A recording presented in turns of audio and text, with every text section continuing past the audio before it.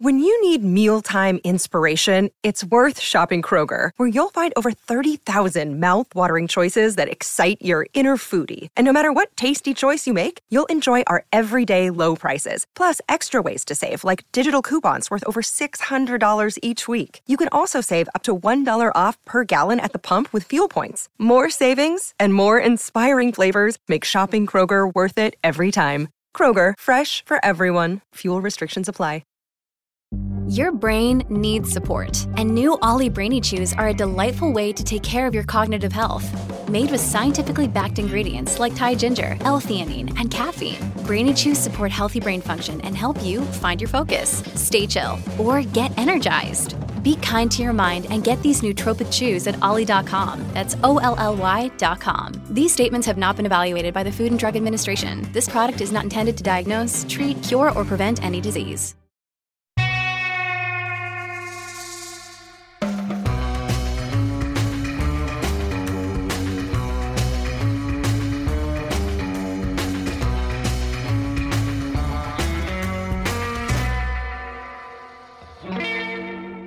Hi, this is Gilbert Gottfried, and this is Gilbert Gottfried's Amazing Colossal Podcast with my co-host, Frank Santopadre.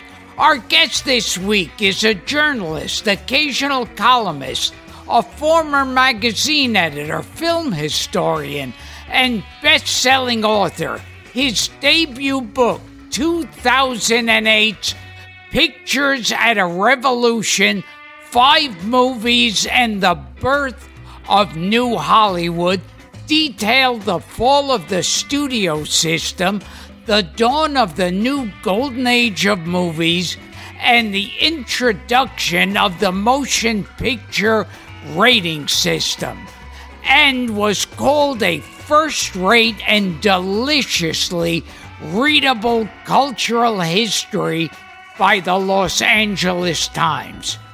In 2014, he published his second book, 5 Came Back, a story of Hollywood and the Second World War, which explored the wartime experiences of filmmakers Frank Capra, John Huston, William Wyler, George Stevens, and John Ford. He also wrote the script for the acclaimed and essential 2017 Netflix docuseries based on his book, featuring Steven Spielberg, Francis Ford Coppola, and Meryl Streep, among others. His newest project, published just this year, is Mike Nichols' A Life, a magnificent 594-page biography about one of the most creative and versatile artists in the history of popular entertainment, which the Washington Post called shrewd, in-depth, intelligent, and eloquently written, and NPR called a masterwork. Endlessly engaging and one of the best biographies of an American artist. Frank and I are excited to welcome to the show a fellow native New Yorker, a gifted writer, and someone who has probably forgotten more about cinema than the two of us will ever know. And a man who can think of one single nice thing to say about Rex Harrison. Ladies and gentlemen, Mark Harris. Mark! Hi. That's a lot to live up to. Was some of that factual? I'm going to say all of it. Yeah. I'll take all of that. So let's begin. Now, Rex Harrison, original Dr. Dolittle, and of course, My Fair Lady. Now, you're saying he was a scumbag. Well, in my defense, I want to say that the only time that I was researching Pictures at a Revolution where I actually stopped and said, I've got to go find somebody to say something nice about this person was with Rex Harrison, because I thought, this is too crazy. It's too lopsided. And so I started calling around people who had known him and worked with him. And, that was already quite some time after all of these events. So I was calling mostly old people or the children of people who'd worked with him. And I can't remember who, but somebody said to me, if you were writing about Rex Harrison in the 1940s or 1950s, there are probably people who would have said that he was still human then. But by the time you're writing, which is 1967, no, Rex was a monster. So what can I tell you? I tried. And an anti-Semite, too. Well, there was that, yes. Yes. Yes, tell us more about that. I always like to hear about famous anti-Semites. I mean, it's. I think Harrison's distaste for humanity went in many different directions, and especially on this movie, which was a really unhappy production experience for him. Dr. Dolittle is what we're talking about. Yes. I have to give Rex Harrison credit for being one of the only people involved in the movie early on to catch on to the fact that this was not going to work. I mean, he got there before a lot of the other people involved in the movie did, but once he did get there, he took it out on everyone. And one of the people was Anthony Newley, who had worked on songs for the movie and who just became one of Rex Harrison's many punching bags, and there was definitely some anti-Semitism involved. And Sammy Davis was a second punching bag. Right. He didn't want to work with a song and dance man. He wanted to work with actors. Right. And Sidney Poitier had turned down the part of this African king that is really something that makes you cringe now. But Rex Harrison, it's too terrible. I mean, this thing that he said, how do you like our jungle when this... Oh, when Haile Selassie showed up. Yeah, when Haile Selassie came to the set. Right. That was really flabbergasting, and I only put that in the book after getting it confirmed by a couple of people, including one person who was there. So, and Anthony Newley, of course, was a Jew, and I heard he used to make anti-Semitic remarks to him all the time. Yeah, I mean, of course, Anthony Newley had passed away long before I started working on the book, so I didn't get to talk to him, and I'm sure there were a lot of firsthand stories that he really could have told me about that. But we should also say that Rex Harrison was a huge drinker, and I always think that the alcoholism is the secret character in my books. It's like the sixth director in Five Came Back, and it's the sixth movie in Pictures of a Revolution. It affects so much and so many people that I really do think that when Rex Harrison drank a lot, he became even more monstrous and less censored. The things that he probably would have had the discretion not to say out loud started to come out. He was kind of like Paul Lynde. Paul Lynde was a horrible drunk. And it's come up really on the show. Vicious. Yes, and viciously anti-Semitic. So the two go hand in hand. This is the fastest I've ever gotten to Paul Lynde in an interview, and I couldn't be happier. You're in the right place, Mark. That's all right. For those of you who don't know, Anthony Newley used to sing, "What kind of fool am I who never fell in love? You think that I'm the only one that I've been thinking of.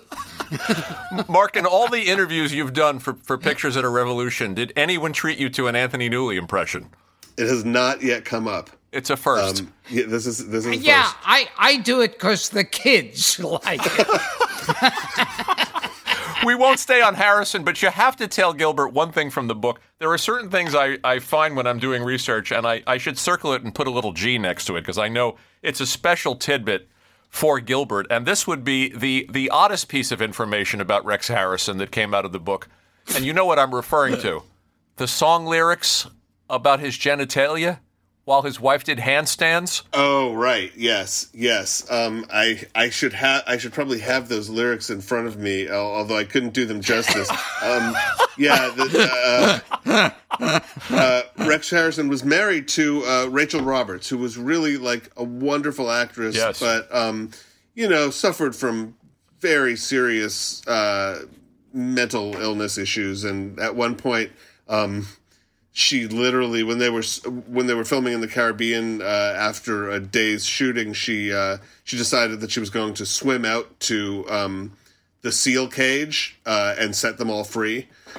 So there was a lot of stuff like that. But yeah, there was a big Hollywood party where she did handstands, pantyless handstands, while Rex Harrison sang an ode to his junk.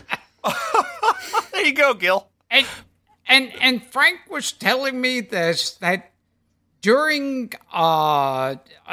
Dolittle, the animals were attacking the people. A lot of bites. There were bites. There was like a truly epic amount of poop and pee, because this was the pre-CG era. They spent 6 months teaching a chimpanzee to fry an egg. Oh my God! Oh my God! There's also the squirrel that they were wiring down a squirrel. Right. They tried to tie a squirrel to a fence post or something with a wire so that it would just. Yeah, I mean things like that thing that you see saying no animals were harmed in the making of this motion picture. Yeah. This movie was made before that. Yes, sadly. It would not get that seal of approval. This is of that era when Westerns, they used to have trick wires for horses to trip over to look like they've been shot. And then they have to be shot afterwards. I don't think they did anything that sadistic, but I don't know if I can use this word, but you'll cut it out if I can't. There's one point when the shooting shut down for 3 days, and this actually connects to Mike Nichols, because Herbert Ross, who was doing all the choreography for Dr. Dolittle, was also working with Mike Nichols on a Broadway show, and suddenly showed up in the rehearsal room, and Mike said, "What are you doing here? I thought you were on Dolittle all week." And Herbert Ross said, "We're shut down for 3 days. The giraffe tripped over his own cock." Yes, you don't have to have any question about using profanity here. Gilbert insists on it. Yeah, it has to be a certain amount of profanity in each episode. Well, and the baby in Family Guy is based on Rex Harrison. There you go. That really sort of evil, that very dry delivery, I mean, I saw Dr. Dolittle when I was a kid. I was very, very young when it came out, but I remember loving it and thinking he was great. So his lack of professionalism did not extend to in front of the camera. He did his job, but he was a rough guy to work with. And I was in the Eddie Murphy Dr. Dolittle. There you go. How was that? I just did the voice of the obsessive compulsive dog. So there was no, you did not contend with animals face to face. No, but I heard chimpanzees are horrible creatures. They said the same thing about Rex Harrison. Gilbert, did you trip over your own cock at any point while making the it's a curse. Let's talk about Poitier. Mark, because and by the way, the way you write both Five Came Back and Pictures of a Revolution is fascinating to me because you are moving between stories all the time, which is dizzying, but so grandly entertaining. I don't know how you do it. Thank you. That was the most challenging part, honestly, of writing those books, was knowing how many plot lines I could keep in the air at once and when to cut away from one to the other. Oh, it's expertly done. And I mean, I can't, I will say several times during this episode, I will tell our listeners to get these books, but also to any writers, you know, it's textbook to see how somebody keeps these threads going and moving. So, you know, for anybody who hasn't read Pictures of a Revolution, you're telling the story of the making of The Graduate, Dr. Dolittle, In the Heat of the Night, Guess Who's Coming to Dinner, and Bonnie and Clyde all at once. And shifting and moving between the stories and looking for connective tissues and segues. Sometimes you don't even use segues, and it's wonderful. But you're my hero for doing that. But talk about Poitier, who comes up a lot in the book. Right. Well, he was one reason that I was able to juggle 5 different plot lines, because he stars in 2 of the movies, In the Heat of the Night and Guess Who's Coming to Dinner, and almost had a co-starring role in Dr. Dolittle. So right. I was always looking for places to bring those stories together, and he was a really big one. And, you know, his journey from winning, being the first black actor to win a Best Actor Oscar in 1963 for Lilies of the Field, to, you know, through the mid-1960s all the way to the 1968 Oscars, where he stars in 2 of the Best Picture nominees and becomes, you know, the number 1 box office star in America. I just found that a completely fascinating story to tell. It is fascinating. He's a fascinating guy. And Poitier, of course, he had different challenges. He did not want to play heavies because he thought that would work against him. He thought it would work against him, and also he genuinely felt it would be irresponsible to his race. He said, I could afford to play bad guys if there were 6 black stars in movies right now, but if I'm the only one, I can't do that. Yeah, that's fascinating. And he had to be very careful about what he said publicly about civil rights.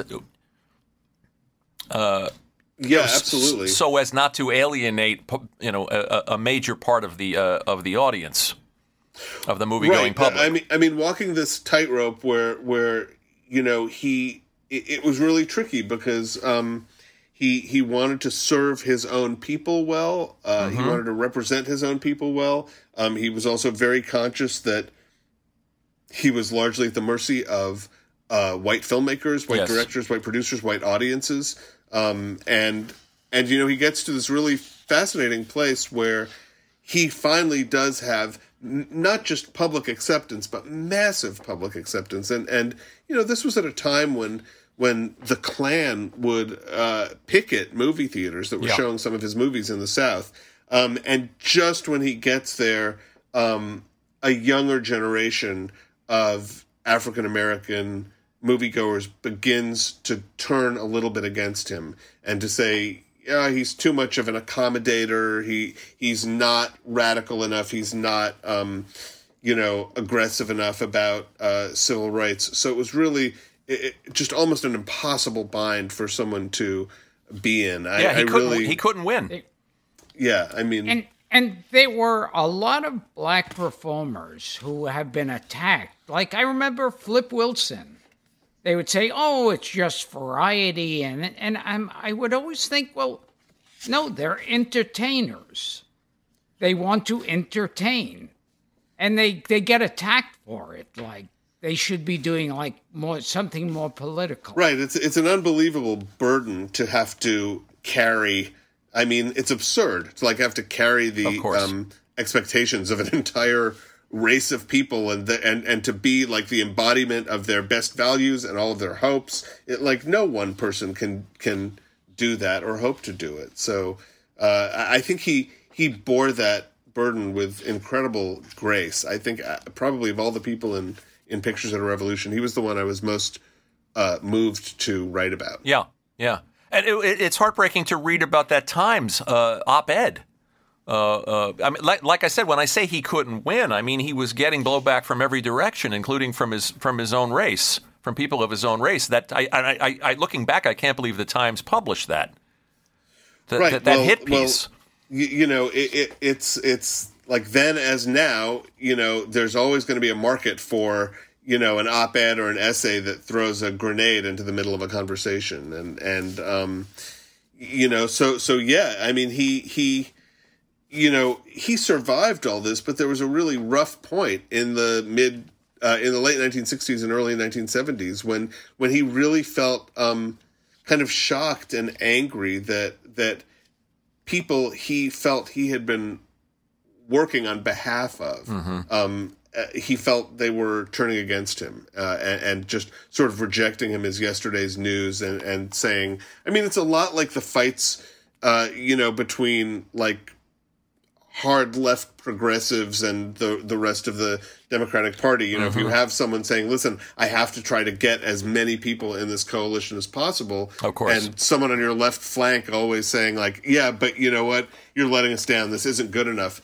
It's I think, in the case of Poitier, it's upsetting to realize that he was blamed for things that really the whole system should have been blamed for. But it's always easier to go after a person than it is to go after a system. Mm-hmm.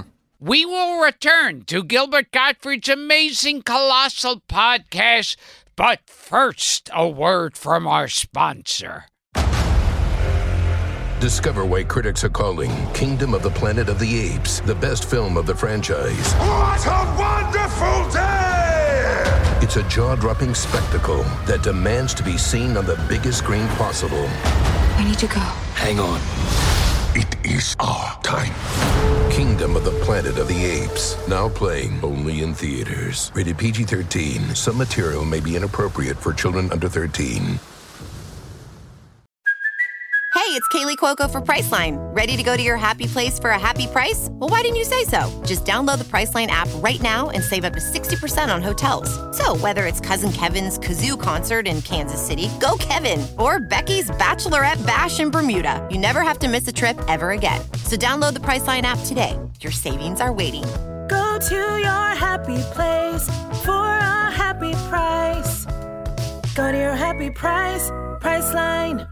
Another day is here, and you're ready for it. What to wear? Check. Breakfast, lunch, and dinner? Check. Planning for what's next and how to save for it? That's where Bank of America can help. For your financial to-dos, Bank of America has experts ready to help get you closer to your goals. Get started at one of our local financial centers or 24/7 in our mobile banking app. Find a location near you at bankofamerica.com/talktous. What would you like the power to do?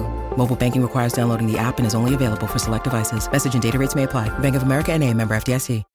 Well, we're going to jump around in this interview, much the way you do in the books, and we'll come back to Pictures at a Revolution. We have to talk a little bit about about Five Came Back. We both watched. I have the book. Gilbert watched the docu-series. I mean, riveting.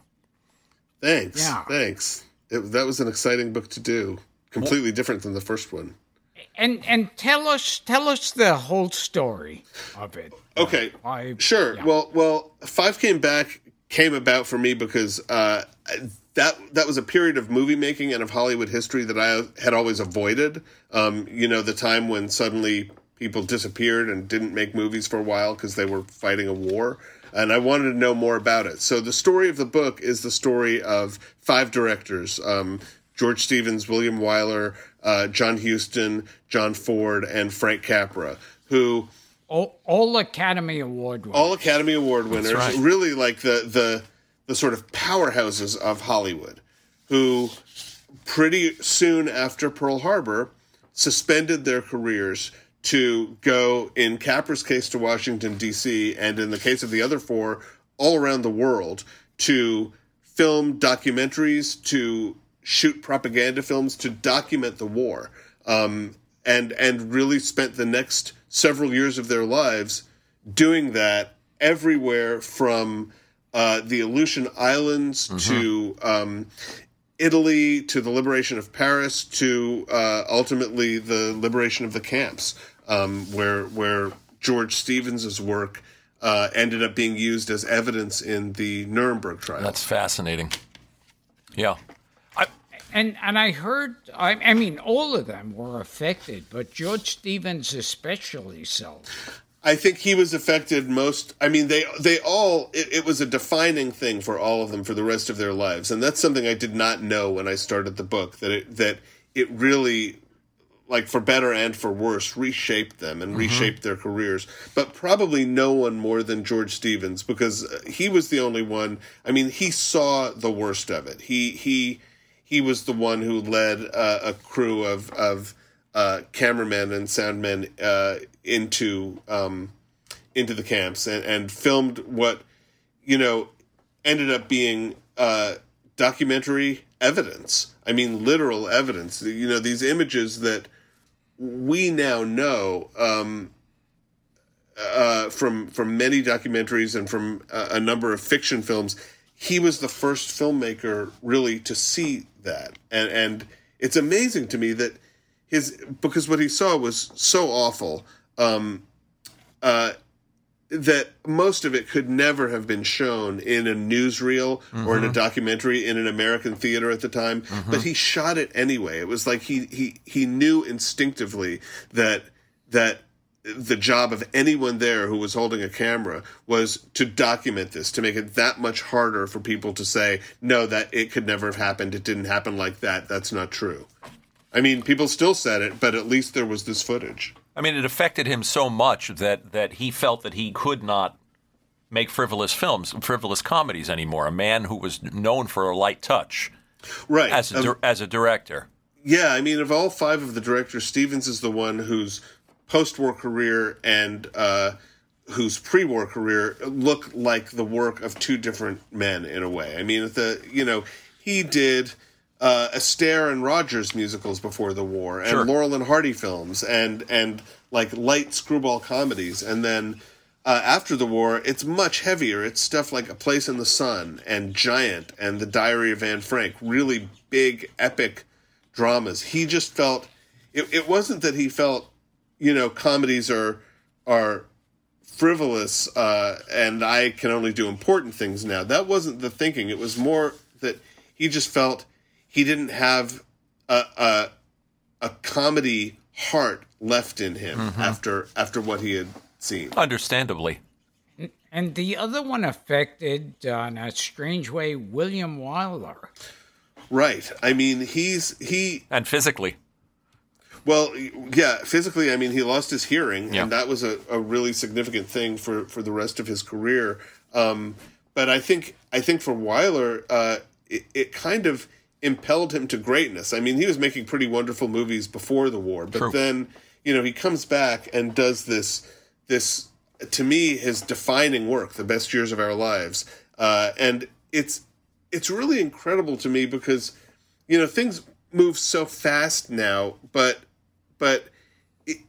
the extraordinary fact of a Hollywood filmmaker in 1946, 1 year after the end of the war, making a movie about this thing that everyone was experiencing on some level or another, the return of servicemen to their towns, to their cities, to their wives and children, to their workplaces, and what kind of stresses that was causing.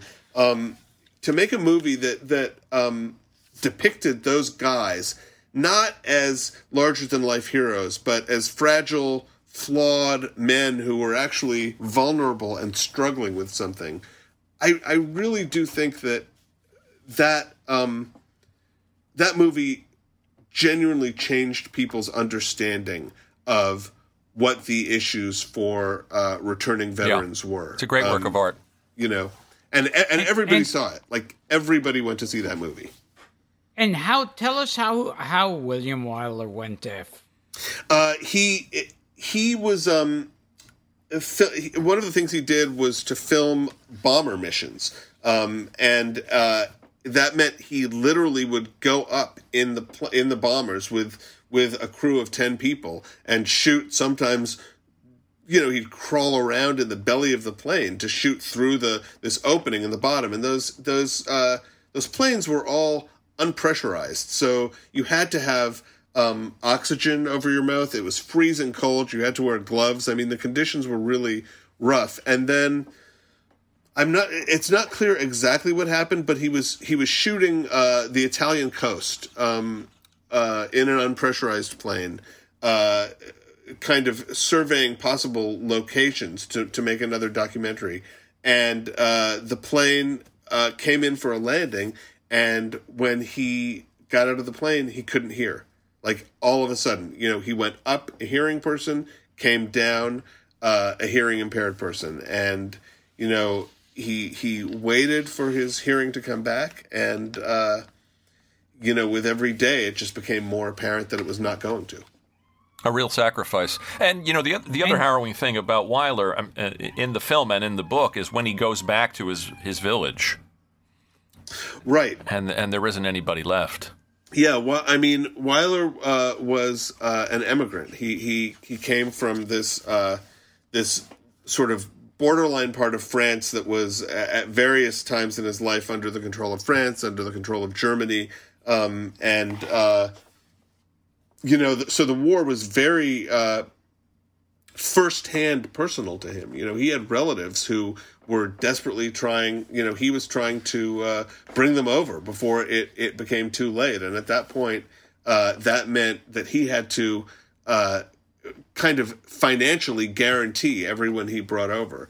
And so there's a point in the war where he has this opportunity to kind of go semi-AWOL for a few days and take a convoy back to his hometown, and where he'd lived until he was, I think, 17 or 18. And he gets there, and almost everyone he knew was just gone. And the people in the village didn't really talk about it that much. They just said they were gone. It was almost as if it was too much to say, we think they're dead, or we think they're in the camps. It was just, just a stunningly painful thing to have to contend with. And one time there was a story that he was coming out of a hotel. I think it's in the movie. You talking about when he took the swing at the cab driver?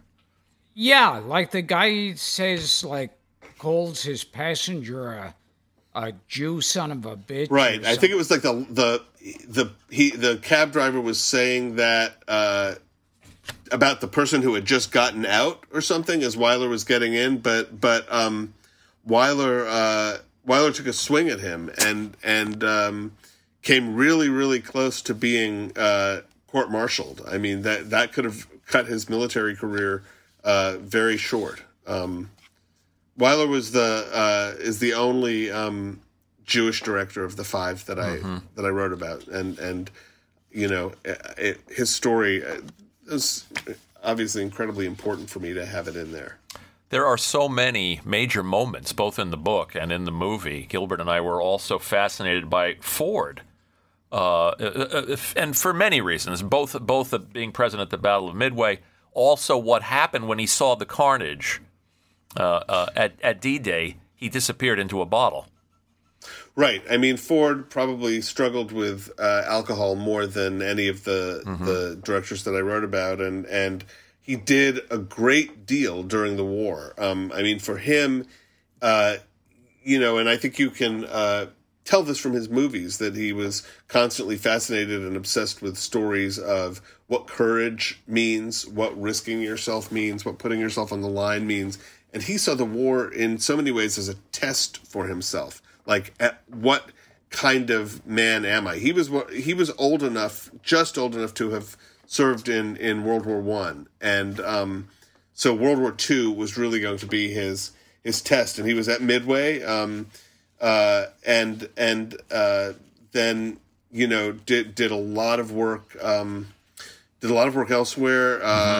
in the Pacific. And but Midway was really significant for him, because although that was one of the first really big American victories in the Pacific in 1942, what really struck Ford so hard was the losses. That one day he could be, shooting a group of 30 young men clowning around, and that the next day some of those men would be gone. Yeah.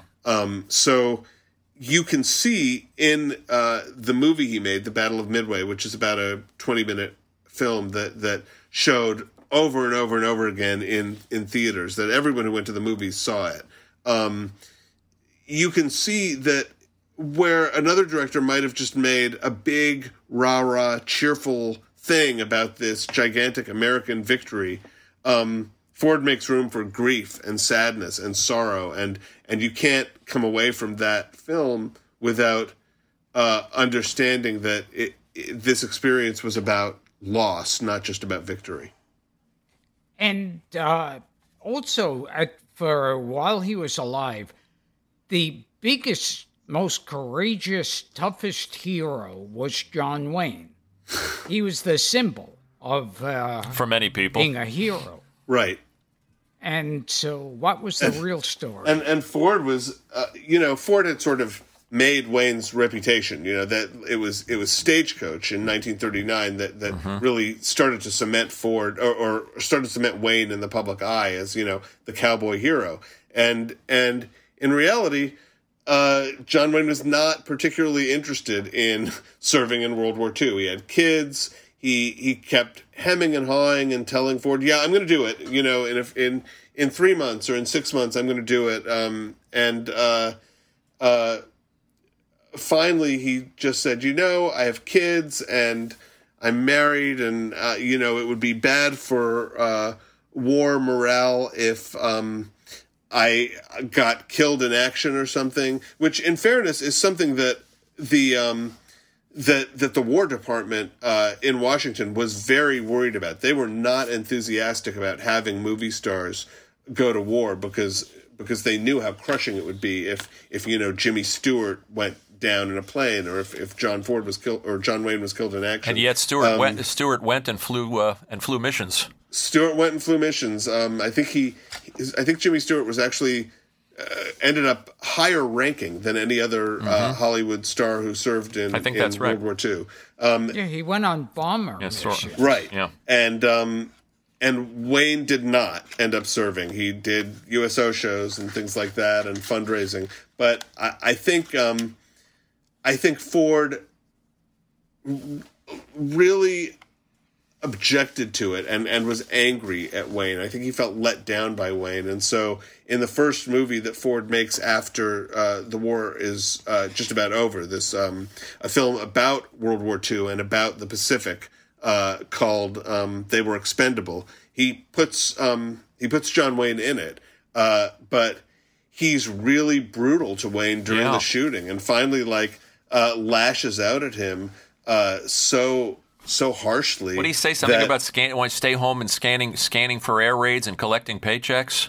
I think he said that in a letter to his wife or something. But when they were shooting the movie, he actually said to Wayne in front of the whole cast and crew, something like, "My God, don't you even know how to give a salute?" And Wayne was just really shocked and hurt, and I think Ford was shocked at that he had gone farther than he had intended to or meant to, and he apologized, but and of course he worked with Wayne many more times, but I think the tension between people who served and people who didn't was very real, and it was just embodied in that relationship. I'm sure. One of the harrowing moments, one of the most dramatic moments, both in the book and in the docuseries, is when Capra screens Triumph of the Will, and he's so knocked out by what Leni Riefenstahl was able to do that he lost hope. Right. I mean, one of the things that really surprised me was that after this massive recruitment effort where Washington and the Defense Department, basically the War Department, basically sends emissaries to Hollywood saying, "We need your best and brightest to create the U.S. documentary and propaganda war effort." They get to Washington and they have almost no money, no budget to make these movies with. So, Capra sees Triumph of the Will because I think the Museum of Modern Art may have had a print, or the Treasury Department may have seized a print. And he looks at it, and his reaction is, we're going to lose. We're doomed. Yeah. There's no way that we can match the kind of spectacle and size, because one of the things you really get from Triumph of the Will, one of the most effective pieces of the propaganda that it is this feeling that there are endless unified seas of Germans. Like the wideness of that image, the sheer number of people makes you think this is a kind of invincible, unified fighting force. And out of that dejection that Capra felt comes his great inspiration, which is that he's going to use all of the foreign propaganda films that have been seized by the government. He's going to use that footage and turn it against them. And that will not only solve the problem of what kind of movies he needs to make, but solve the problem that he has no money to make them. It was a stroke of brilliance, really. Yeah. And when William Wyler was making Mrs. Miniver, he was having trouble with the studio heads. Right. It's Mrs. Miniver is such a fascinating movie because it literally splits right down the middle in terms of being made before Pearl Harbor and after Pearl Harbor. I mean, it's a movie that was conceived and written and started to shoot at a moment when the war was something that was of great concern because it was happening in England. And, England was under siege from Germany. But then suddenly the Pearl Harbor happens, and it's our war. We're in it. It's happening. And so there's Wyler loved to tell this story that there's this, there's a scene where a downed German soldier comes and holds Mrs. Miniver, who's the brave English housewife who is at the heart of the movie, holds her hostage. And Louis B. Mayer, who ran MGM and who was doing business with Germany until very, very late in the game, sort of said, does the German have to be such a murderous bad guy? And Wyler said, if we had 6 Germans in the movie, we could have all kinds of different Germans, but I have one. And so I'm going to show people what we're fighting. And then Pearl Harbor happened, and suddenly Mayer's objections just went away and said, he said, do whatever you want with that German. It's fine. Which brings up the larger question. I assume you saw Mank. Yes. Yeah, this came up in Mank, too, as you'll remember, which was the studio's, what's the word, passivity?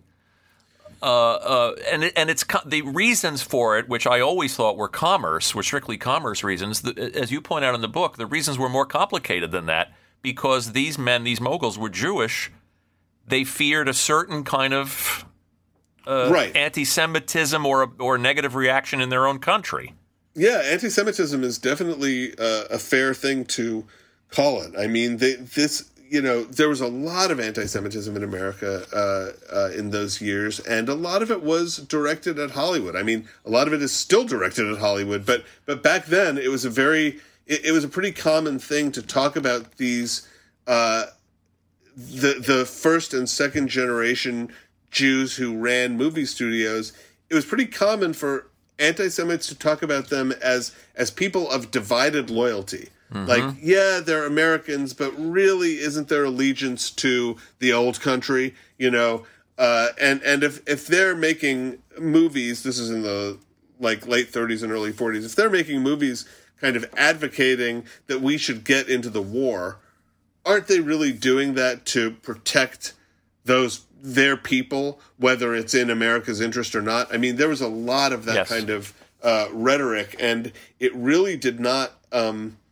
It took Pearl Harbor for that to get put away because literally the week before Pearl Harbor, there were still, congressional hearings were happening about whether Hollywood was guilty of making too much pro-war propaganda. No, and movies were scared for the longest time of making Germans look bad, or addressing Hitler. And then there was The Mortal Storm. We've talked about The Mortal Storm on this show, yeah. And also, importantly, before The Great Dictator, You Nazi Spy. The Three Stooges. The Three Stooges did. Well, there was also, also Confessions of a Nazi Spy was also so I think by 1938, 39, some of the studios, especially Warner Brothers, which was the most kind of upfront, out there, pro-intervention of all the studios, were getting a little bolder about saying we're not going to tiptoe around this subject matter anymore. But it took a while to get there. And the Stooges followed it up with one that's one of my favorite Three Stooges titles of I'll Never Heil Again. There's this big woman's melodrama that came out around that time called Valiant is the Word for Carrie. And the Stooges made a parody of it called Violent is the Word for Curly. This man knows his onions. Yeah. We'll come back to we're gonna jump around as you do, as I said, and we'll come back to Five Came Back. Have to get into the Nichols book, which is your newest project, and as Gilbert explained in the introduction, a massive undertaking. I read it, and I couldn't. Honestly, I could say I'd like to put this down for a month and read it again. It was absolutely fascinating. Not only to dig inside his creative process, but the man was troubled. The man was complicated. Yeah, very complicated. This was a big departure for me. I'd never written a biography before, and you talked about the trickiness a little bit of structuring those 5-stranded narratives. Yeah. But was this one any easier? Well, it was way easier to write in a linear in terms fashion? Of structuring, because the structure is his life. But on the other hand, there's nothing to cut away to. Like good point. You are kind of at the mercy of what happened, and so for me, the journey of this book, which I really loved taking, was just trying to understand a really fascinating and resourceful and great creative artist in his 20s and his 30s and 40s and 50s, and then his 60s and 70s and 80s, to try to think, at any stage of your life, at any stage of your career, what are your priorities? Are you still learning from things? What kind of mistakes are you making, and how do you recover from them? What are your artistic goals? What do you hope for? I just, I honestly can say I never had a day on this book when I was bored. I had some frustrating days when I couldn't find something I wanted to find or couldn't talk to someone I wanted to talk to. But I interviewed about 250 people for it. And honestly, if I had had more time, I could have kept going. I was not out of people to interview. I just had to stop talking to people and start writing. And what was his childhood like? Turbulent. Really rough. I mean, yeah. And, it's interesting that we're talking about this right out of Five Came Back, because Mike was a German emigre. He was born in Berlin. He lost his hair permanently when he was 4, when he had some kind of reaction to a contaminated vaccination, or maybe it was just an allergic reaction. And then he and his family, first his father, and then he and his little brother, and then finally his mother, fled Berlin for New York. And he got to New York in I think 1939 or 1940, and that's where his story begins, on the Upper West Side. He was also close to an aunt that was killed by a bus. Right, I mean, just a lot of terrible breaks and really tragedies. Rough things. I mean, his father, who was a doctor, the first work he got when he came to that's New also York sad. Was as an X-ray technician, and he was trying to set up a viable life so that he could bring his family over. And the feeling is that because of exposure to radiation, he got leukemia and died very, very quickly. Went from sick to gone within about 2 weeks when Mike was just about 12 years old. And that, in turn, slid the family into temporary poverty, and his mother really suffered from a lot of depression and some hypochondria. So he did not have in any way a really privileged start in life. He came in with sort of several strikes against him. We should also point out, too, and you've been asked a lot, you've been doing a lot of interviews for this book. You knew the man a bit. You're married to the celebrated playwright and screenwriter Tony Kushner. I believe Mike and Diane Sawyer were at your right. Was it your wedding or your commitment? Yep, our wedding. Yeah. And then you asked the family for permission before you dived into this. I did because I knew Mike for the last 12 or so years of his life, and I knew it was going to take years to do this book, and if Diane or any of Mike's three children had not wanted it to happen, had found it objectionable for any reason, I just wouldn't have done it, because doing a book like this is hard enough, and I just wouldn't have felt right about it. But they were very gracious about giving their consent, and that helped. I think particularly Diane giving me permission to say publicly that she was okay with my writing this opened a lot of doors in terms of getting to talk to people, which was such an essential part of this book. So I really appreciate that. And there's a story that made me laugh out loud. Well, originally they were all after Robert Redford to star in The Graduate. That's a good story. And could you tell that story? Yeah, Redford really wanted to do it. Well, and they had a working relationship from Barefoot in the Park. Right. But Barefoot in the Park was the first thing that Mike directed on Broadway, and Redford was the male lead. So Redford really wanted to do it. And, now when you think of The Graduate, you think, well, that's crazy. But if you read the novel The Graduate, the character is actually much more Redford-like than Dustin Hoffman. I mean, he's blonde. He's a track star. Mm-hmm. He goes off and fights forest fires in Northern California at one point in the book, which is like a good thing to leave out of the movie. So it wasn't a huge stretch for Redford to think he was right for it, but Nichols saw the character completely differently and finally said to Redford, "I'm sorry, it's not going to be you." And Redford said, "Why not?" And he said, "Well, no one will believe you. I mean, like, when was the last time you struck out with a girl?" And according to Nichols, Redford literally responded, "What do you mean?" It took him forever to cast it. It did. It took a really long time, and now you think, well, Dustin Hoffman, of course, it could only be him. Sure, but he was completely not famous. I mean, it's Mike's second movie after Who's Afraid of Virginia Woolf, which starred literally the most famous couple in the world. Right. And he casts a complete unknown. So ballsy. In the leading part. Yeah, it's amazing. And Hoffman, his reaction was anything other than what you would expect. He thought he was miscast.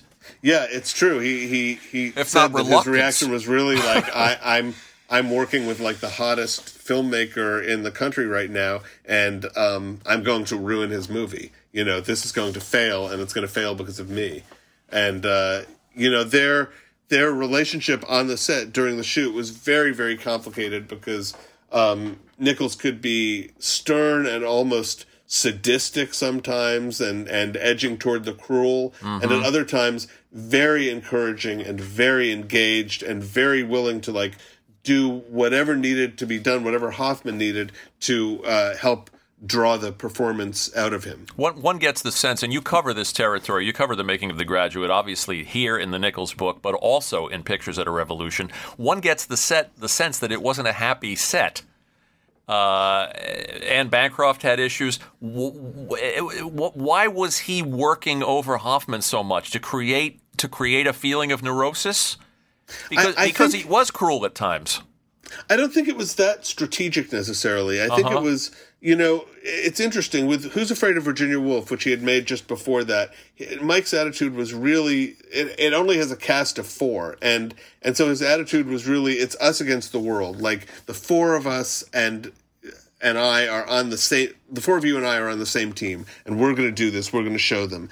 And this movie, The Graduate, I think it was more somehow locked inside of Mike's head while he was making it. I mean, he eventually gave all the actors what they need, and you know, he was able to get the movie he wanted, but I don't think he was that able to articulate the movie he wanted. It was a little bit more of an I'll know it when I see it thing.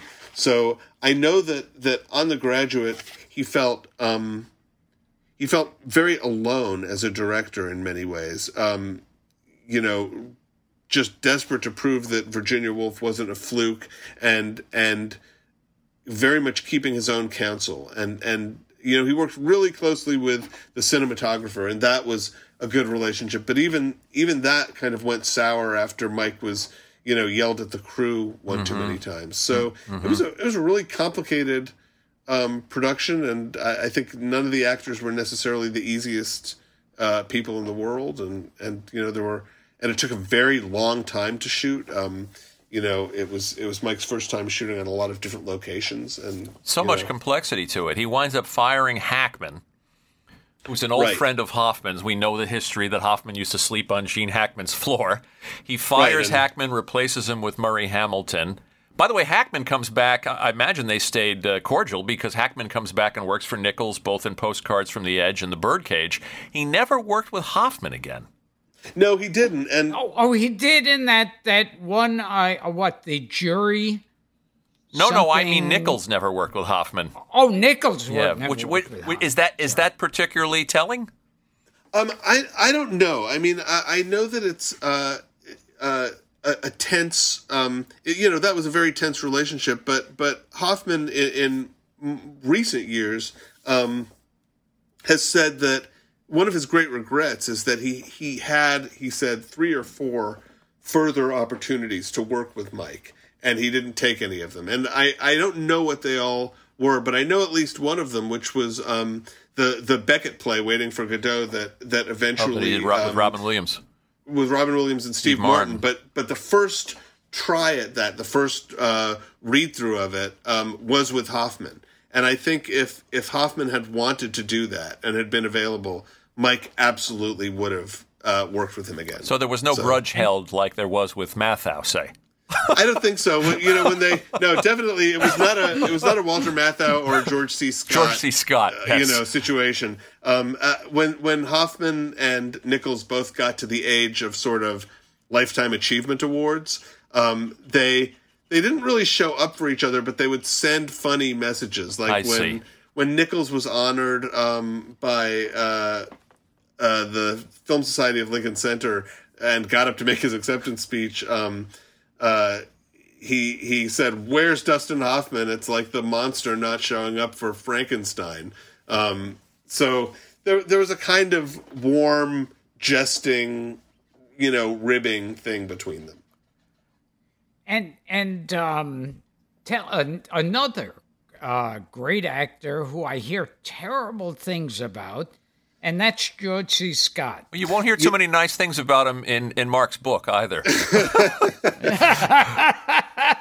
Yeah, I think, again, alcohol was a big factor there. But physically dragging his wife around the set of, was it The Day of the Dolphin? The Day of the Dolphin, this is unpleasant.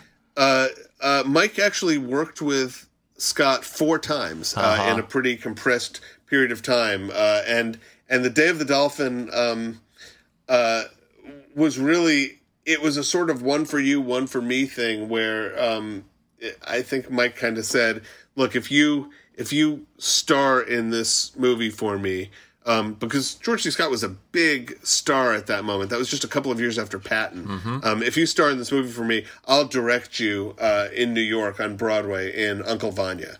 And he did. I mean, and Scott was as good as his word, but after a very rough time, I mean, Scott was not easy on Day of the Dolphin, and then Uncle Vanya is when they really fell out and just wouldn't work together again. Yeah. I mean, The Day of the Dolphin, since you brought it up, I mean, is a fascinating catch-22 his first taste of failure after he has been this infallible, almost boy genius, is fascinating. But Day of the Dolphin, which Buck Henry also wrote, and we had Buck here on the show, nobody seems to know what it was or why they were doing it. Yeah, it's. It's a very puzzling film to watch. Yeah, it's like dolphins fighting for the and army. not at all something that you would expect from what Mike Nichols was known for. Right, and it's based on this truly insane French novel where the dolphins not only talk, but they talk in long paragraphs about things like the necessity of staying in Vietnam. I mean, it's like as crazy as the movie is. Yes. The novel is crazier.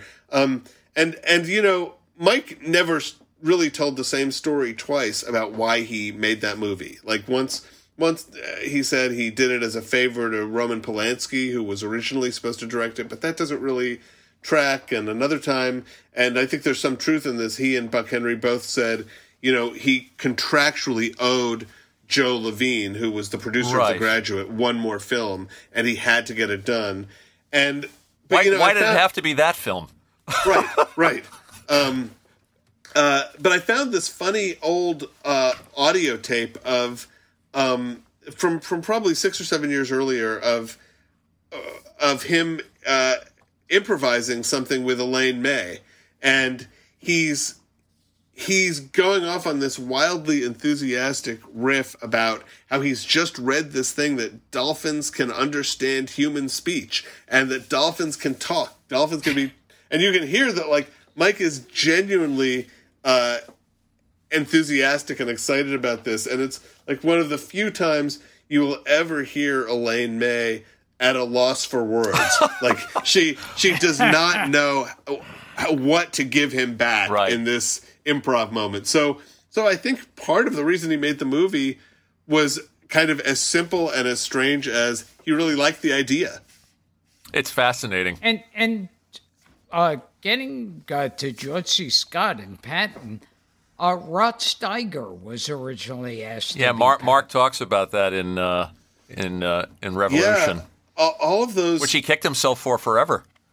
Right. Yeah. I mean, all the casting misses, the almosts are such fascinating, really fascinating things. Like what if Bob Dylan and Shirley MacLaine had starred in Bonnie and Clyde, which was Beatty's vision, right? My God. Like it could, I feel like that's one of those butterfly flaps its wings things where, the whole course of movie history could have been changed if it had been them instead of Beatty and Faye Dunaway. What if Robert De Niro had starred in The Goodbye Girl? Oh, wait. Right. It almost happened. What if Mike had finished that? Yeah. Yeah, what if Bogart slept here? It happened. And Rod Steiger always thought that by turning down Patton, had he done Patton, he could have been Vito Corleone in The Godfather. Right. I think Steiger really was one of the few people who turned down a role and then envisioned the whole domino effect that it would have had on the rest of his career. So then what if he had been in The Godfather? And what would Brando have had his amazing comeback? Or, where would he have found it, That's one of the things when reading these books, a lot of that turns up. A lot of that is the person not cast, the project not made. Nichols is turning down things like Animal House and Heaven Can Wait.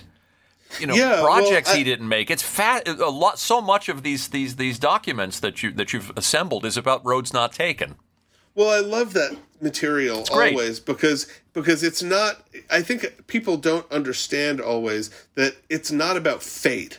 Everything isn't predestined. That so much that's really important and amazing in movies happens by accident or by coincidence, or because someone isn't available, or because someone says no, or because someone happens to see a script that they weren't even going to be offered. It's well, Dreyfuss in The Goodbye Girl is a great example of that. He wins the Oscar. Nichols starts out to make this picture with Marcia Mason based on a Simon script, Neil Simon, called Bogart Slept Here. And De Niro is cast, and he's coming off a Taxi Driver, and everything goes wrong. Right. and it's one of the really rare times, because this doesn't even happen now, that they're a week into shooting, and Mike fires De Niro because they're not clicking at all, and Mike just can't seem to stand working with him. And De Niro, who talked to me for the book, was really like so gracious and smart and interesting about that experience. That's nice. But then after a couple of more weeks, after having failed to replace him, they thought about Raul Julia and Tony LoBianco and a whole bunch of other Rex people. Harrison. Rex Harrison did not come up.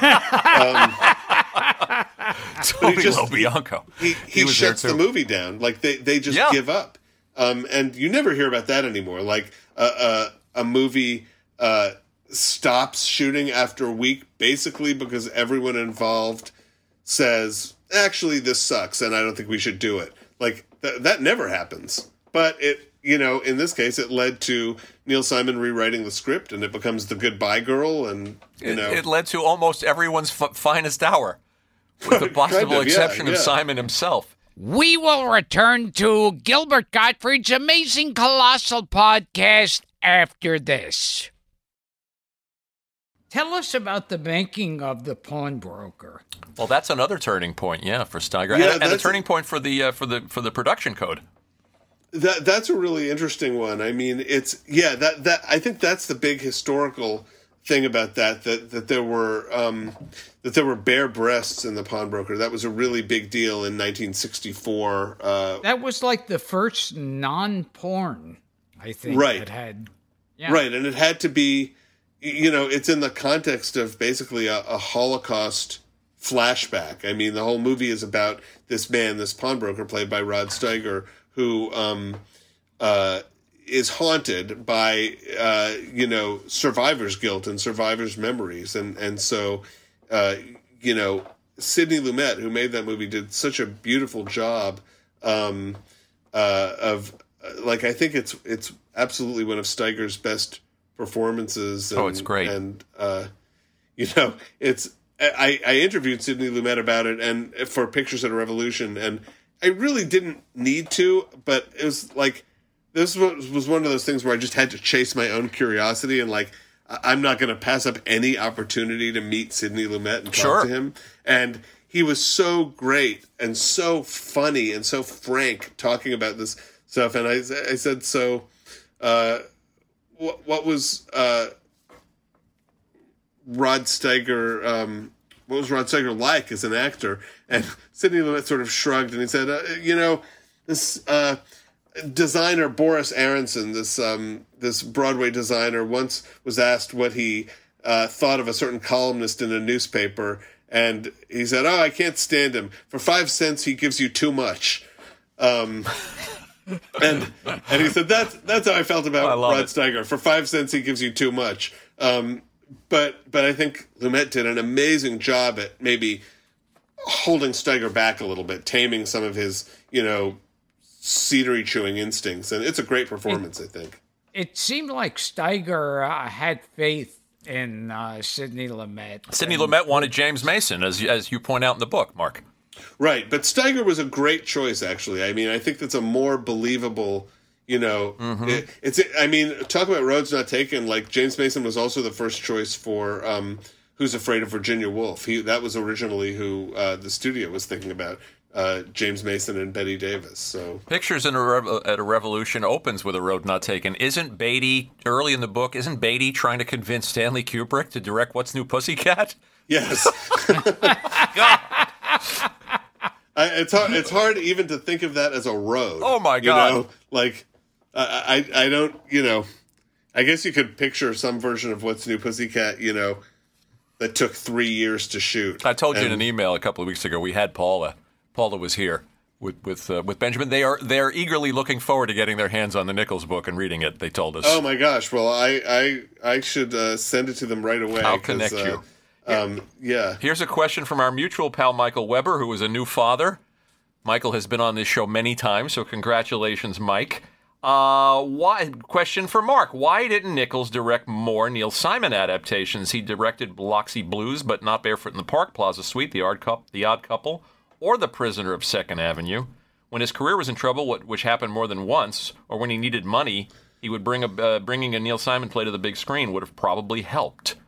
Which is at a point I'd also like to point out a side point of trivia that Gilbert saw the production of Prisoner of Second Avenue with Lee Grant and Peter Falk. Yeah. Oh, wow. Wow. That was amazing. Yeah. I wish I had been able to see that. Me too. You know, the New York Public Library has a lot of these older Broadway shows preserved, but that was a little too, or like that was just before videotaping. So there's no record of that performance. You know, Mike always said that he had absolutely no interest in directing a movie version of something that he had directed on stage. Mm-hmm. That once it was done, once the stage production was done, he said it was like the material was dead for him. And so, although he did originate all of those Neil Simon, I mean, he directed the first production of Barefoot in the Park and Odd Couple and Plaza Suite and Prisoner of Second Avenue. He just never wanted to do the movies, and the only Neil Simon movie he did do, Biloxi Blues, was one he had not directed on stage. It's a pretty good movie. Yeah, by the way, great performance by Christopher Walken. Mike had some tough times and was looking to get back into directing movies by doing something that he felt was really like in his comfort zone, and it was. There was a cartoon during World War II that Mel Blanc did the voice for. The thing with Dr. Seuss was involved too. Oh, right. Is this Private Snafu? Private Snafu. Yeah. Yes, it's fascinating. It's in the Netflix doc. It's that Private Snafu is just amazing, and sometimes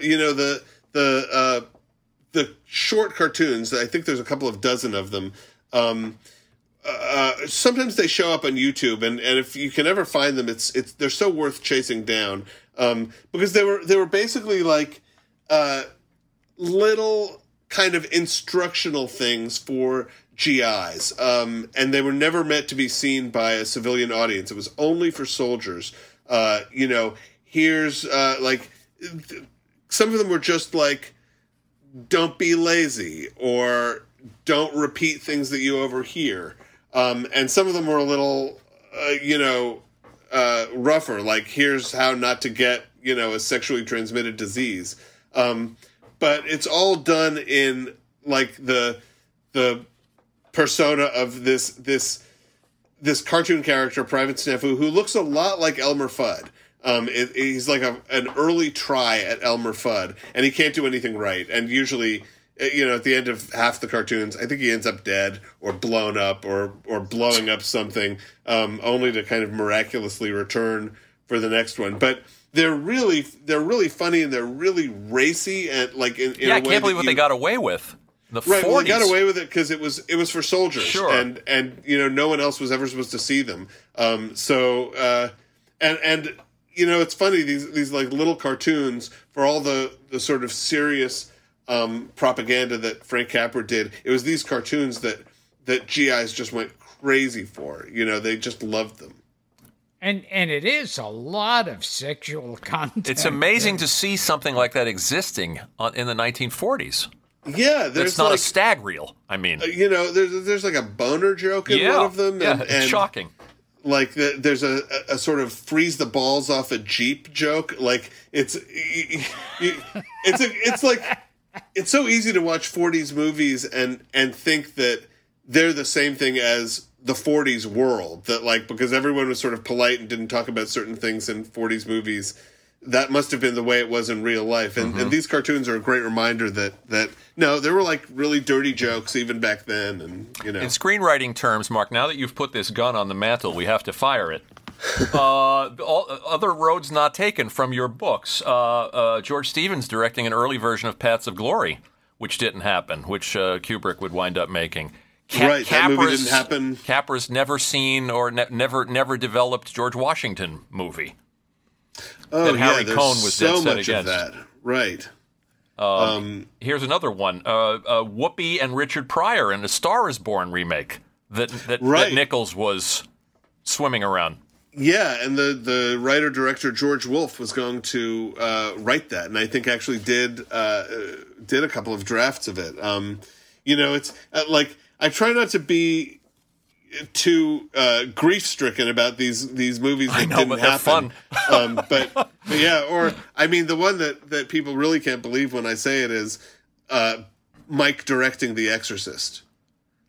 Tell Gilbert about that. Which really, like, they wanted him, at Warner Brothers to direct The Exorcist. He turned it down, and he said, Mike in horror is an odd thing, but he said, I have a little girl. I just can't picture doing that to a little girl on the set every day, like going in and having that be my job to like have her vomit. So then the Exorcist opens and John Calley, who's running Warner Brothers, literally takes him on a car tour past the theater where it's playing in Los Angeles so he can see just how long the lines are. And Mike calls Elaine May and is really like in mourning at this point and saying, like, do you know how much money I would have made if I had made have enough money? The Exorcist? And Elaine May says to him, oh, don't even think about that, Mike. If you had directed it, it wouldn't have made any money. Go ahead, Gil. There's a story of when Dustin Hoffman auditioned for The It's in the Graduate. book. Yeah, and he was at rock bottom. And he was, when he was getting ready to leave, a subway token fell out of his that was the pocket. disastrous audition. Right, Yeah. right. Screen test. Subway token falls out of his pocket, and one of the crew guys picks it up and gives it to him. The screen test was in L.A., and Hoffman was heading back to New York, and the guy picked it up and handed it to him and said, "You'll need this." But that was an amazing screen test, it turned out, because even though everyone felt that the day had gone badly, including Mike, that was the test that convinced Mike to hire him, because he said, he said the film went through a miracle in the chemical bath, which is that, he said Hoffman and Elizabeth Taylor were the only two actors he ever worked with who appeared to be doing nothing very much when you shot the film, but when you saw it and played it back, when you developed it, you realized they were doing everything. And that, like, how Dustin Hoffman came off on camera as opposed to in the audition room is what convinced Mike to cast him. And isn't that part of Nichols' genius, though, in the first place? I mean, a lesser director would have put Redford in there. To find Hoffman, to put Hoffman in there, the unlikeliest possible choice, and then to have the savvy to see it on film in the screen test. Right. How many people could have done that? Yeah, well, there's so many stories about Mike's kind of genius with actors. And the first part of that genius is going with your instinct about casting, spotting them, realizing that even a very unlikely choice might be the perfect person for this movie. And by Dustin Hoffman being cast, I remember they were calling that they were opening the door for what they were calling the uglies. And among the uglies were Al Pacino and Robert De Niro. Right, and Gene Hackman. Yes. Like guys who didn't look like movie stars. And it's amazing when you read the press about Dustin Hoffman in 1967 when The Graduate came out.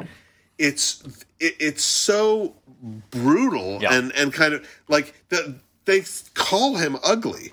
I mean, they make fun of his nose, they make fun of his skin, they make fun of his voice. Some of it is like right on the border of anti-Semitic. It was. I was really surprised by how free the press felt to just kind of savage his appearance. But he did, it changed everything. So did Arthur Miller when Ulu Grossbard approached him about Hoffman. Made a comment about his nose. Yeah, it's said it was forever stuffed. Or something of that nature. Here's another fun road not taken that turns up in the Nichols book. Developing Melvin and Howard as a project for Yes, Elvis. Right. And of all of the movies that Mike didn't direct, Melvin and Howard is probably the one that still has his imprint on it anyway. That he worked with Bo Goldman, the guy who eventually won an Oscar for writing Melvin and Howard. And according to Bo Goldman, it was Mike's supervision that really turned that script into the movie that it was, including the decision to make it more about Melvin than about Howard. And then Mike at that point had not directed a movie in 4 or 5 years, and a lot of people feel that he was really, he was looking for reasons. He would get interested in something and then look for reasons not to direct it. And I wonder if the idea that Elvis should have starred in it was his way of getting out of it. I see. Elvis, and then I think Jack Nicholson was who he wanted after Elvis died. And Jack Nicholson gets to that a movie that either Abbott and Costello or Martin and Lewis should have done, and that was The Fortune. Right. Yeah, Gilbert and I were on the phone talking about The Fortune, which has its moments, but Gilbert said what it was missing was a comedy team. Yeah, I think that's right. I think especially, I think Warren Beatty coming in had a pretty different idea of what the tone of that movie was going to be. He thought he was going to be a kind of more dapper leading man doing a farce, and Jack Nicholson thought it was more slapstick. Like, he had his hair frizzed out, and it's a big performance, and he's really going for it. And then Stockard Channing, probably of the three of them, comes the closest to finding the actual tone of what the movie was. She's quite good in it. But that's a strange, funny movie to watch because it doesn't work. Like, you can see why people said it didn't work, but there are a lot of little odd things to enjoy along the way. Well, you know what I liken it to is another movie where two actors, one of them being the same actor, Beatty, were cast where you might have put a comedy team. You know where I'm going with this. Is Ishtar, which is to me more success. I hope you like it as much as we do. I do. And I know you became friendly with Elaine. They're both good at it, and I think it's unfairly maligned. Not perfect in any way. Right, but maybe those road. I mean, none of those road comedies are perfect. No. Like when you go back to like the Hope and Crosby ones, they're kind of ramshackle, and it's a different thing every 5 minutes. And if you don't think this 5 minutes is funny, something will get you in the next 5 minutes. And I like them. I like it too. And with Nicholson, he had a fairly similar story as Bobby Darin. Well, did he find out about that family tragedy, that weird situation, while he was in production for The Fortune? Yes, he found out about it from. That'll affect the performance. It was a Time magazine reporter who basically called him up and said, "So, what about this news that the woman you thought was your sister is actually your mother, and the woman you thought was your mother is actually your grandmother?" I mean, it's just an astonishing thing for someone to hear from a reporter. God. And Nicholson, I can't remember exactly what he said, but he was such a professional. He sort of went to Mike and said, I don't want to talk about what happened, but I may be a little shaky and I may need your help. But he was really determined to kind of tough his way through the movie. And that was like the exact same thing that happened to Bobby Darin. Yeah. Is that right? I didn't know that. Yeah. Bobby Darin's sister was his mother, and his mother was his grandmother. I mean, it's just mind-blowing to me that after making, like 1 year after making Chinatown, where that's basically a plot point. Yes, that's strange. Nicholson would find himself living this. You can't invent something like that. That's very, very strange. What I want to ask you about quickly on the subject, I want to jump to Catch-22 real quick, because we've had so many people on this show now. I was telling Gilbert, Richard Benjamin's been here, Bob Balaban's been here, Austin Pendleton, Buck, Peter Bonners, Paula Prentice. Am I leaving anybody out? Arkin was here. Oh my gosh! Well, you can assemble like the definitive. We could. Catch-22 history. We could, but tell us. I mean, there's so much there, and you and I were talking over email about his regret, his depression, his state when he saw MASH. Right. Well, I think this is a great sort of lesson in movie making and in movie history, which is that Catch-22 was the first movie where Mike had everything he could possibly want. I mean, a massive budget, a giant cast with everyone from Alan Arkin to Orson Welles. The best cast. Basically, an airstrip and a fleet of planes acquired for him, in Mexico. Unbelievable amounts of time to shoot in Mexico, in Italy, on a soundstage in Los Angeles. And he and Buck Henry made a really serious attempt to wrestle this mammoth novel to the mat and to approximate its tone, which is, so hard to find. And then they finish it. Finally, it goes so over budget that they say it's going to, bankrupt Paramount Pictures. And then a few months before it's supposed to open, they see MASH and just instantly feel that they're dead. That Robert Altman has sort of quietly and stealthily made the movie that they were trying to make and didn't even realize they were trying to make until they saw that MASH had made it successfully.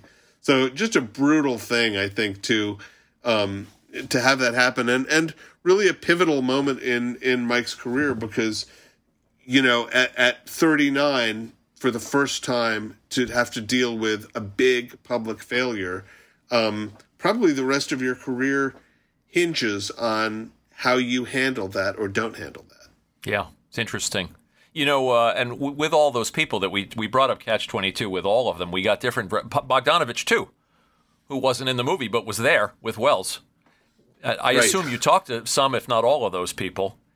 I talked to as many as I could. Right. I'll tell that the story of Wells showing up and basically misbehaving. Right. I mean, it's, Wells had a part that required him to be on the Mexico location for about 2 weeks and came in. And Austin Pendleton, who I did talk to, just tells really brilliantly about how, Wells was awful to Mike, was awful to the cast, was basically like trying to direct the movie as soon as he got there and was consumed with annoyance that Mike was directing it. And what did he say to him? He got a dig in, too.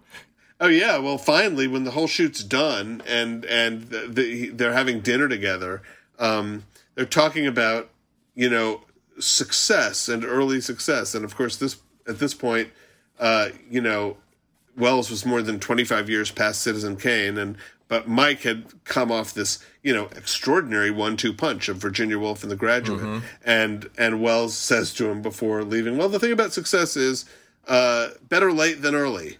How about that, Gil?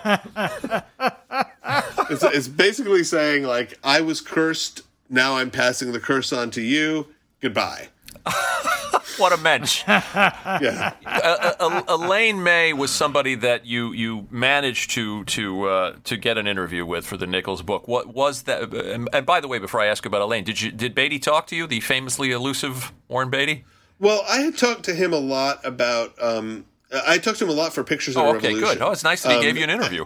Yeah, and then he was great. And then we had, a more informal conversation for this book. But yeah, Elaine. How pivotal was landing Elaine for assembling the Nichols book? I would imagine. Very. I said to myself the great thing about Mike is that he worked with so many people that if I can't get one person from a movie or a play, I can get somebody else always. But there were a few people where there's no second name on the list, and Elaine, was it would be a very different book if she had not agreed to talk to me. So I feel incredibly lucky that she not only did, but that she was so open and forthcoming. I mean, she really hadn't done a long interview like that in, I think, literally 50 years. And there's real gold in those stories too. And I was talking to Frank earlier, and we were talking about Jane Fonda threw together a party. Oh, yeah, that's a pivotal part of Pictures of the Revolution. It was a July 4th party in 1965. She was with Roger Vadim at the time, and they had like a beachfront house in Malibu. And when I was researching Pictures of the Revolution, I kept reading about this party, and like in 3 or 4 different books, and it was like one of the happiest research days of my life when I suddenly realized it's the same party. They're all talking about the same party. That's cool. All of my characters who I'm researching happen to go to this one party, and just like in terms of writing, you just dream about that, like one big event that brings all your people together, because it was like everyone in old Hollywood, everyone in new Hollywood. Sidney Poitier was there. Mike Nichols and Buck Henry were there because Mike had just come to Hollywood for the first time to start directing. That's pivotal for them writing The Graduate together. Right, Nichols right. That's where they meet. Buck, or re-meet. Yeah. The Byrds were like the house band. Amazing. Studio heads were there. It's just a great, like, someone should do, a documentary or a movie about that party. And why was it a turning point, that party? I mean, the way you write about it in the book, the Henry Fonda's yelling to the Byrds, keep the music down. Peter Fonda, who we had here, by the way, is up on climbing on the neighbor's roof. Right. It's really it's really a microcosm of what's happening. Yeah, in Hollywood. I think you couldn't invent something that's more like a literal representation of the old ways giving way to the new ways and of a new generation. I think Jack Nicholson was there with Peter Fonda. Yeah, Hopper was there too. And because this is the team that will eventually make Easy Rider, sure. and the old people, the older generation are staying in the house, and the younger ones are kind of wandering down to the beach where the band is playing. So just an amazing, to have been at that party. You describe Poitier sort of a man without a country at that party. He doesn't really fit in with either group. Right. He's sort of wandering aimlessly. Yeah, and he's probably one of the only non-white people there. I would bet on that. And the idea of Jane Fonda presiding over it is so perfect because she is this literal daughter of old Hollywood who also comes to represent, new Hollywood as much as anyone ever did. So I wish I knew more about that party. I think Jane Fonda writes about it a little bit in her own autobiography. So there's a lot of great material there. And on the subject of Poitier, as we wind down, Mark, and you've been so forthcoming, and the stories are wonderful. And obviously, we say this a lot, but we could talk to you about this stuff for hours, if not days. It's impossible to get your arms around these wonderful, detailed books. But Poitier and Shooting the Heat of the Night did not want to go down. Jewison wanted to shoot on location, thought it was important to get off the lot. And Poitier certainly had his reasons for not going, as you alluded to earlier. Yeah, they wanted to shoot in the South, and Poitier really was afraid of it, and not without reason, as it turned out, because they ended up doing a week south of the Mason-Dixon line to do some location stuff, and I think most of the movie was shot in Ohio, but for this they went south, and they had a night.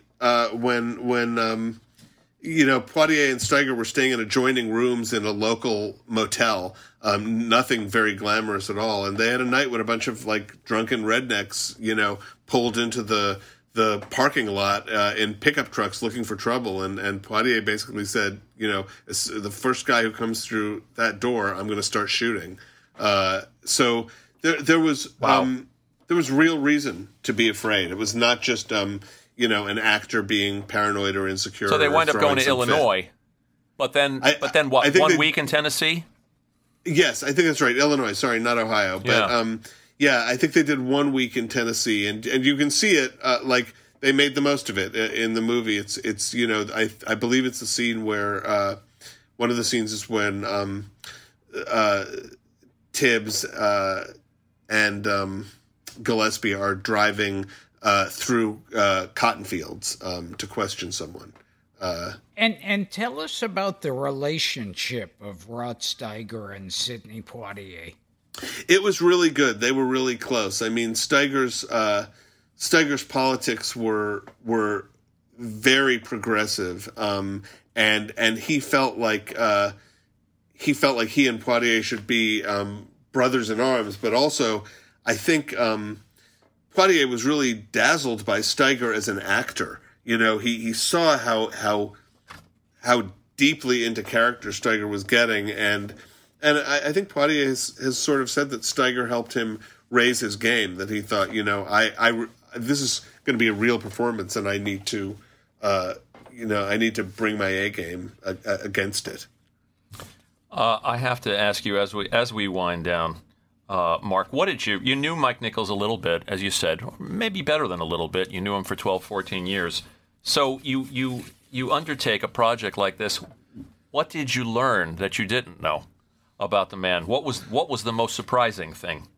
Oh, wow. Well, I mean, first of all, I should just say that what I didn't know is a much, much, much longer list than what I did know. I mean, I thought I knew a lot. The process of researching this was really an education in how much I didn't know. I think the two things I learned that surprised me, or that really stuck with me, were, one, I didn't realize how much of a role depression and a struggle with depression had played in his life. That you know, Mike was such an engaging, genial, so perfectly presented person, his outer self, that it was news to me how much he had struggled with depression for decades. And the other thing was, and I feel like I've this actually helps me in my own life.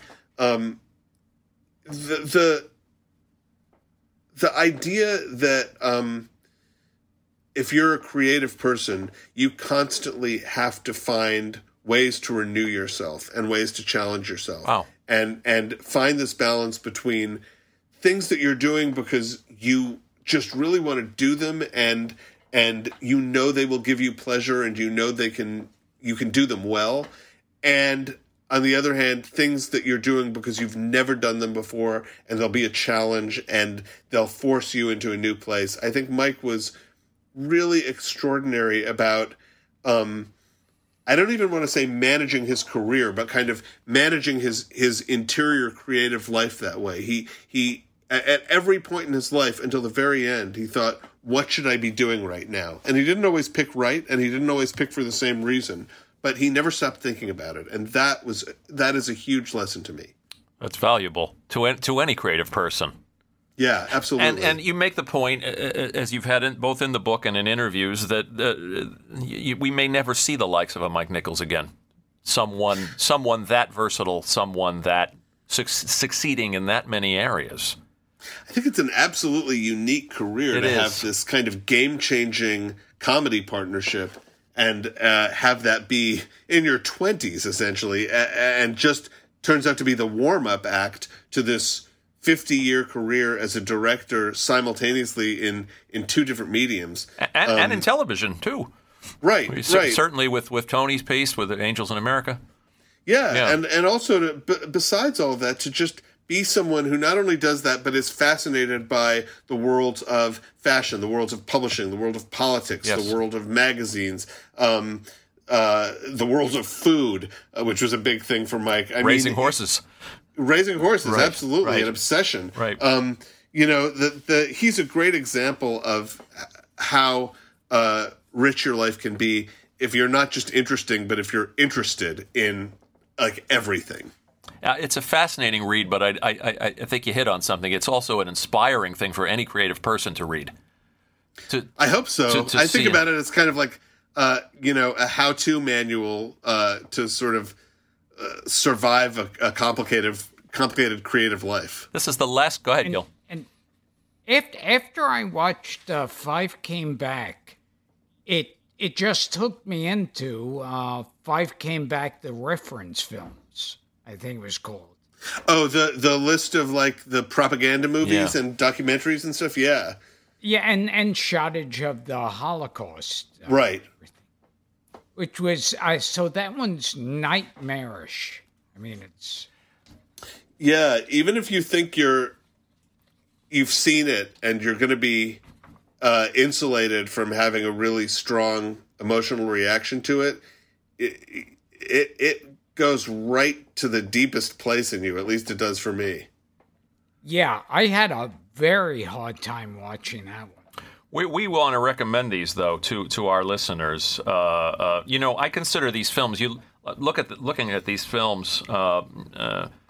Carnal Knowledge and The Graduate and In the Heat of the Night and all these films and Pawnbroker, all that we're talking about. I consider these gifts that these artists left behind, and I have to say the same for your 3 books. They are gifts to creative people, but to people interested in this world, interested in this history. You really you bring the period to life, all of it, all those periods, the 40s as well as the 60s as well as the 70s. I really appreciate that. That's the whole job, to try to make you feel like you're in that moment. So I'm really glad you felt that. And way. You must be tired, Mark. I'm always a lot tired. Of research. How many years of research goes into each book, if you don't mind my asking? They usually take me. I'm a pretty fast writer and a slower researcher, so it's usually about 3 or 4 years of research, and then a little less than a year of writing. Well, Gilbert, as soon as I saw 5 Came Back, I said, "This is catnip for Gilbert." And he went crazy. Yeah. He ate it up. Thanks. Would you binge watch all 4 of them in a night and then watched all the propaganda films? I watched, I was watching it like crazy. Yeah. It was... Well, thank you. And it's addictive. And then there was one story that came out in the reference films that at this prison that they were holding Nazis, they got a report that the last inmate of a certain concentration camp had died, and the Nazis had a celebration. Wow. I mean... it's...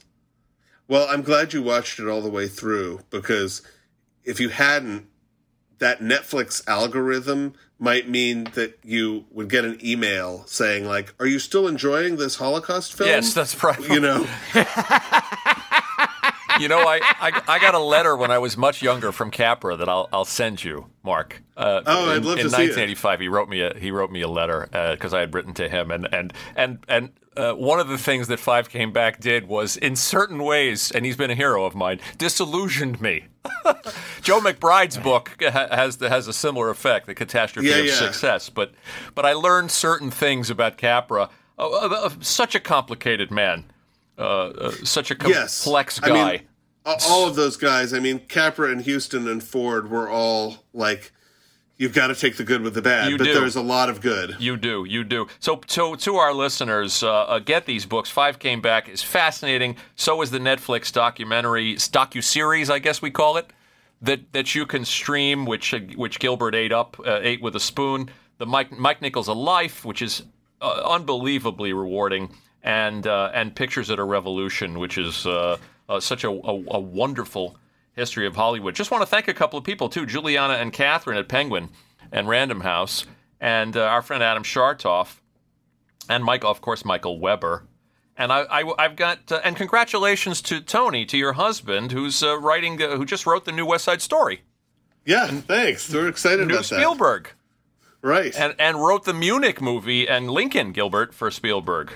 Jeez. Yeah. And they're shooting another movie that they wrote together right now. Wonderful. And before we forget, Sidney Poitier was close friends with a former podcast guest, strangest friendship. Sidney Poitier was friends with Marty Allen. You know Marty Allen from Allen and Rossi? Wow. Yes. Hello there. Oh my gosh! I think Sidney Poitier may have been a best man at Marty Allen's wedding. I've got my next book. I got about 20 cards here, Mark. I could go on. The thing you said about Netflix, it reminded me when I went to see Schindler's List. I'm walking into the theater, and the guy who works there recognized me and says, "Oh, I'm a big fan. It's such a treat meeting you." And then as I'm going into the theater to see Schindler's List, he says, "Enjoy it." Oh, God. You never told that one before. Wow. We'll go out on a high note. One last question from a fan. We'll give it to Matt Bradley, to Shirji or to Shirji. Out of all of Rex Harrison's galling adventures and escapades and behavior on the set of Dr. Dolittle, did any not make Mark's cut? Oh, I wish I could say that I'm such a tasteful person that I left something out for discretion's sake, but no, you what I found out about, you got. I think my favorite, in addition to the handstands and the penis song, was that he threw a tantrum because when he heard "Talk to the Animals," because rhinoceros did not rhyme with "of courseurus." It doesn't fucking rhyme. Fair enough. Thank you, Mark. This was a treat for us.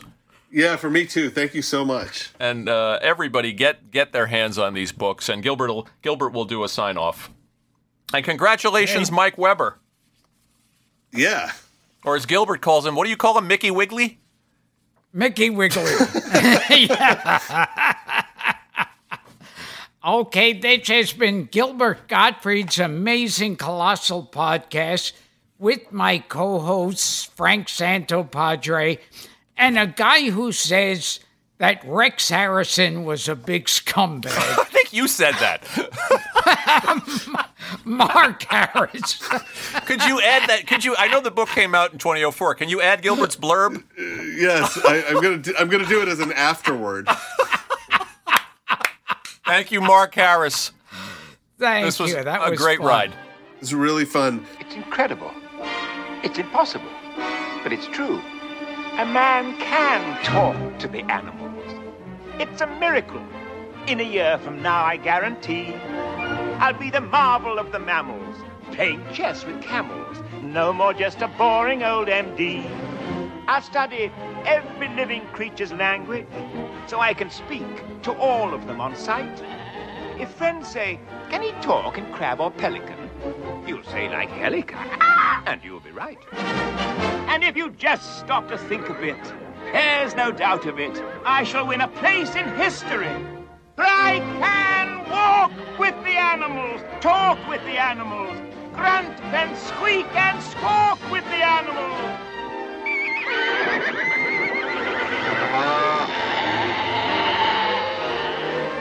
And they can squeak and squawk and speak and talk to me.